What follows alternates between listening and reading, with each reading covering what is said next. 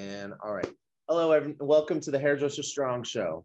We talk about career defining topics that are important to rising and transforming hairdressers. Today, I have my guest, Serkan, here, and I'd like give him an opportunity to introduce himself. Serkan? Hi, yeah, I'm Serkan. I am co-owner of George at the Four Seasons Salon. It is a family-owned salon for the last 35 years this April. We're Nice. located in Georgetown in Washington, D.C. And yeah, we are just a regular old salon, you know. Yeah, well, he's being humble. It's one of the longest running salons in DC, Yeah. and it's in the Four Seasons, so it's considered one of the top. Yeah, we're located in the Four Seasons Hotel. I've been there for about 17 years this August, which is crazy Nice. to have been there. I was lucky enough, I started my career there, assisting my father and my older brother, and now like have become co-owner with them and everything. So it's pretty amazing. Yeah, that's an awesome story. I love that. Yeah. Awesome. Okay, cool. Well, let's jump right in. We're going to talk about salon versus suite. So I guess off the break, we know that you're a salon owner. And have you ever worked in a suite yourself or on your own solo? No, I've never had the opportunity to be like solo per se, but I've always worked in a salon. I've I've assisted in other salons occasionally, but like it's always been in a salon. Okay, cool. Well, so from your perspective, as you see it, what would you say the pros and cons of, let's start with the salon. Like, do you, as you, like, using your imagination and based on your experience and like people you have experience, what do you believe the pros uh, are of working in a salon and versus a suite? Um, I think it's just it always comes down to the teamwork, right? And it's having that culture of stylists to work with, to learn from, and a support staff to be there for you, right? If I'm solo in a suite, I don't have a support staff. I don't have shampoo techs. I don't have a receptionist. I don't have those those support positions, to help me to be able to juggle 2 to 3 clients at a time. Now, right now, we're unable to do that due to COVID restrictions. So that kind of seems like a perk for the suites right Yeah, now to be able to have less bodies in there, totally. right? But I think during non-COVID times, the salons had the pros on that, where, if I was falling behind, I can think of multiple times a day or multiple times a week where I had another stylist who was slow or afraid, was like, hey, can you help me knock this client's style up? And then 2 of us are blow drying a client at the same time, Yeah, you yeah. know? Um, I okay, also so, always think that kind of a pro of being in a salon is education, right? Is those product companies and color companies cater to those bigger salons more because they have bigger purchasing power. So you're getting more in-salon education and stuff like that. Now those kind of pros work better in good salons, right? Where you have a great culture of teamwork, great education right. systems, great. If you have a salon that's not doing that for you, yeah, a suite that's doing great, where you're by yourself, you have full control, you know, sounds a lot better. Right. So if you work, as long as you don't work somewhere, as long as you work somewhere where they're investing in their staff and Yeah. in terms of management, communication, and culture and education, then that's a huge plus versus Yeah. being in a salon that doesn't necessarily do that. I think that's a pretty big that's a And pretty yeah, big I selling point. think too for stylists, right? One of the big differences between a salon and to kind of go back to that like support staff point, and I do this as an owner, and there are things I like to do, and there's things I don't like to do. And when you're in a suite, you have to do everything. You wear every hat, you know, like if you don't like doing shampoo or paperwork or whatever, you know, you have to do every aspect. Now there's an awesomeness of it, of that in being a suite owner where you're taking responsibility and full ownership of stuff. Right. But as a stylist, you know, you there's more delegation, right? You Yeah. can it's easier to So have an assistant or a receptionist confirming phone calls or talking to receptionists. I hate talking to people on the phone. It is like my biggest pet peeve in life. And you know, like if when it comes to personal, I'm like asking my wife, I was like, can you call the cable company? I can't do it. Like I can't be on the phone with customer service.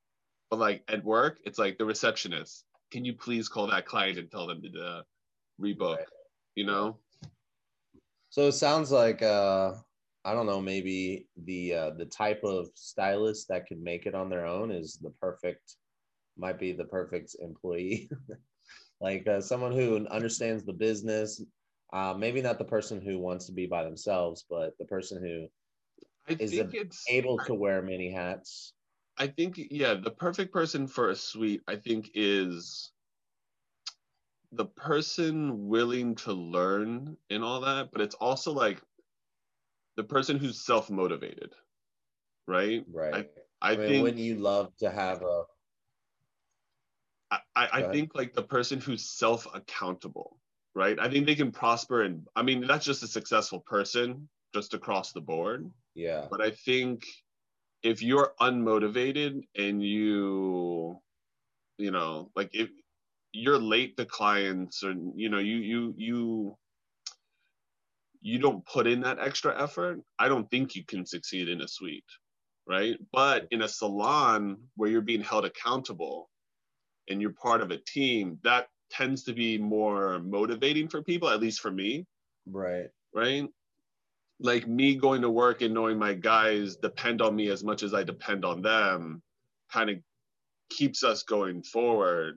Totally. Whereas being in a suite, and I mean, I've talked to suite owners before who say they're not like that, and I think it depends if you're in a good suite or not. Like if you've got great neighbors, but it can feel a little isolating, Yeah. you Yeah. know? That is something that comes up when I talk with suite owners. Um, so let's what do you think if you what do you think the well, I guess we covered both salon and suite. Like if you had any advice for somebody that was thinking about going out on their own or a young stylist. I mean, let's how about both? How about a young stylist who's getting started for the first time? What is one piece of advice when they're considering whether or not they should work at a salon or a suite? Ooh. Um, so I got two pieces of advice. One is whether you're a seasoned vet thinking of going to a suite or if you're straight out of school, and that is to become financially literate. I cannot stress that enough. You need to know how to read a profit and loss statement. You need to understand taxes. You need to understand the true cost. Um, I think talking to a bunch of suite owners and kind of, you know, figuring it out if that's for you, if, Okay, you know, what their struggles are worth it for you and if their rewards are worth it for you. totally, that's good. You know, I think that's a big one. But yeah, I think becoming financially literate. And then I think for any new stylist, whether they're deciding a salon or a suite, this can be a super scary job. I think when everyone's straight out of school, I know it was for me. I Yeah, yeah, was I was super like I think beauty school kind of pumps you up a little bit and you're like I'm gonna knock them out when I get in that chair and then you like have your first 5 clients and all of a sudden you're like holy shit, I'm about to screw this lady's hair up. Where do I go to for help? And then you turn around and you're in a suite and no one's there. You know, totally. I can't, I mean, I'm such a big supporter of being an assistant and being an apprentice straight out of school. And you know, having that, again, support system from, you know, other stylists and assisting somebody. Yeah, I mean, I think if you're straight out of beauty school and you can do the suite, I know there are people who have done that and it's great, but I also think that if you still need to find a mentor at some point. Yeah, yeah, I think that's good. Like, so having some sort of support, but is something to consider. But I really like the part where you're saying, you know, do your homework, make sure you really understand what you want out of your career and what type of risk you're willing to take, and Yeah. what type of challenges that you're looking forward to overcome just when you're starting out on your career and you're still honing your craft. I guess it sounds like the question is, do you really want to be worrying about learning how to read a profit and loss statement Mm-hmm. and deal with all the other administrative functions of a salon? I think that's really good advice because some people might want to, you know, and they might want to brave their career path from the beginning on their own, and some people might appreciate kind of building up their craft and experience first. I've talked to a lot of young stylists who they want to open up a salon and or go out on their own eventually, but they appreciate that they're not really ready in skill level, but also in learning the functions of the salon. So they still want to have the experience in a salon first. I I I am definitely not one of those salon owners that hates on suites. I think they're great, actually. I think they are. There is a there is a time and a place, and I think there is a type of stylist they work great for. Yeah. I think there's tons of, I know lots of stylists who do great with them because it affords them the freedom of schedule, where they don't have a boss and they can kind of be like, all right, my kids are in school at these hours. I can only work these hours and I have the freedom of coming and going as I want. I think it totally works. I think it's especially great for somebody who wants to get their feet wet in salon ownership.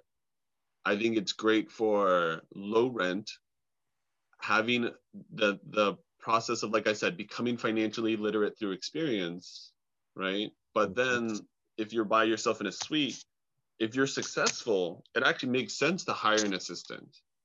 And if you train that assistant and get another assistant, you can easily move into a bigger suite, and all of a sudden you've got 2 employees and another assistant. And all of a sudden, if you do that correctly, you could move into an actual retail space with three employees right there with a new assistant. Right. You know, it's a very kind of like soft opening into salon ownership. So yeah, I mean, I think there's room for both models in this industry. I don't think one's going to replace the other, Totally. anytime soon. But I don't think so either. I think yeah. some people just want to do hair and go home, and some people want to do the whole rodeo. Yeah, and I mean, we didn't get into it, but there is the whole like having a salon and it not being commission and only rent, right? And Right. you can have the pros of the salon with the pros of the suite. Now, Right. I think there's a lot of cons in that model too, but there's pros and cons to every single model, right? And it's, as long as you can get it to work, it works. Yeah, absolutely. Yeah. All right, cool. Well, this was great. I think a lot of stylists and especially rising stylists will get a lot out of this. So thank you very much My for pleasure, man. sharing.